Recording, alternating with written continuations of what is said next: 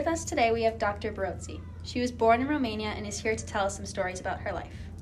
How are you today? I'm fine, thank you. All right, so I'm just going to ask you some questions about your childhood because people are interested. All right. Start off, just what was a typical day like growing up in Romania? Okay, well, I have to think, shall we talk about a weekday? Probably, yeah. And then at what age? Maybe once I'm in school, right? Not as a little kid. So a typical school day, first of all, we went to school 6 days a week, Monday through Saturday. So half of the day I spent in school, and the other half I went to either art school or gymnastics school. And then once I got home, I did all my homework. So a school day, we had a lot more subjects in school than you do here. So we had the Romanian grammar, Romanian literature. We had biology, chemistry, physics, all in 1 year. Oh. History, I think algebra, geometry. Then we had art and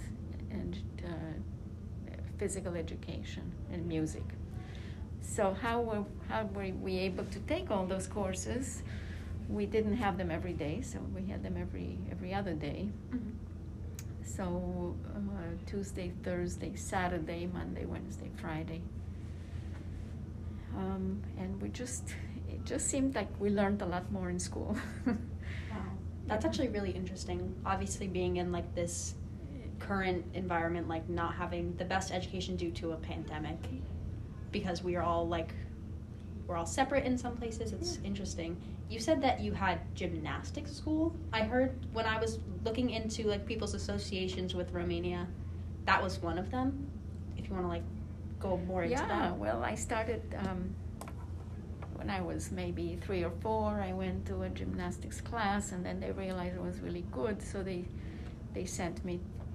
told me I should apply to the gymnastics school. So I got in, and I just had to practice a lot, and then eventually, as I got a little older, I got on the team, and we started competing, and that was fun. But I loved art, so I went to art school. That sounds really fun. Yeah. If you had to like think of it and compare it, are there any certain comparisons or differences between school in Romania and when you were younger to today in America?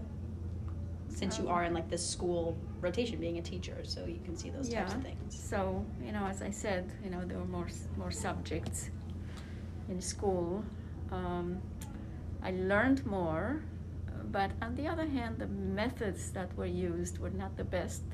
We had to do a lot of memorization, and I don't think it's the same way today, because we're talking about not just a different place, but different time, completely different time. Mm-hmm. So that may have evolved. But when I was little, we were given a lesson, we had to memorize, and in school we had to recite it, basically. Mm-hmm.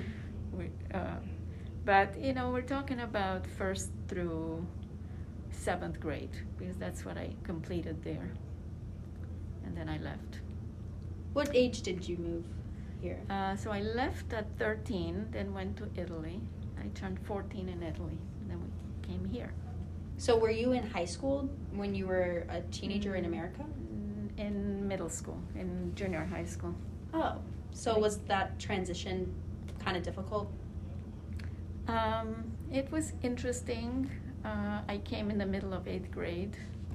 My English wasn't great, so I was placed in an ESL class, English as a second language. And that first semester I was there, I made a lot of friends from different countries. But the following year, I did well, so they put me in a regular English class with American kids. So in the beginning, I was really shy about speaking because I knew I didn't speak well and I had an accent. But then I decided one day, I said, I cannot be quiet. I have to speak. And they just have to get used to me, and that's it. I know it's going to be hard at first. So one day I just decided, I don't care what I hear, what I sound like. I'm just going to speak. So I raised my hand, and sure enough, a few heads were turned like, who's that? And I just, said what I had to say. And after that, they knew me, they knew my accent, and it didn't matter anymore. That's really awesome, actually. Yeah, I had to do that. I made that decision one day. That's it. I can't be quiet. Yeah. So that was a bit difficult. I remember actually the first day I went to school in the middle of 8th grade. So I was introduced as the new kid who just came over from Europe. And so everybody assumed that, I didn't speak the language, I wasn't going to be a good student. So that same day there was a quiz. And the teacher said, oh, Alma, you don't have to worry about it. You don't have to take it. But I said, oh, I'll take it. And, we were ahead in math and sciences by about 2 years compared to America. So I did it easily. I got 100. And when we got it back, all the students looked and thought, what? How did she get 100? Because they were struggling. Wow. So I do remember that. That was a funny episode. Yeah. So that kind of shattered their stereotype of what a new student, a foreign, newly arrived kid might be capable of doing. Yeah, that's awesome. Yeah. And going, I guess on a different sidetrack from school, do you have any specific or, special traditions you have had as a kid, or even that you've, carried into, life now, holidays or anything that you... Well, first of all, you got to remember that Romania was a communist country, so religion was discouraged. Mm-hmm. People didn't really celebrate their religions. Most people were atheists. If people did want to celebrate, they did it in the privacy of their homes and never spoke about it. So the most important holiday was New Year's Eve and New Year's Day. So we did have our family tradition as to what we did that day. And in terms of a Christmas tree, people put up a tree, but it was not a religious symbol. It was more of a winter symbol, and mm-hmm. putting gifts under the tree was, again, totally non-religious. I wouldn't say we had a lot of traditions, just family traditions. Yeah.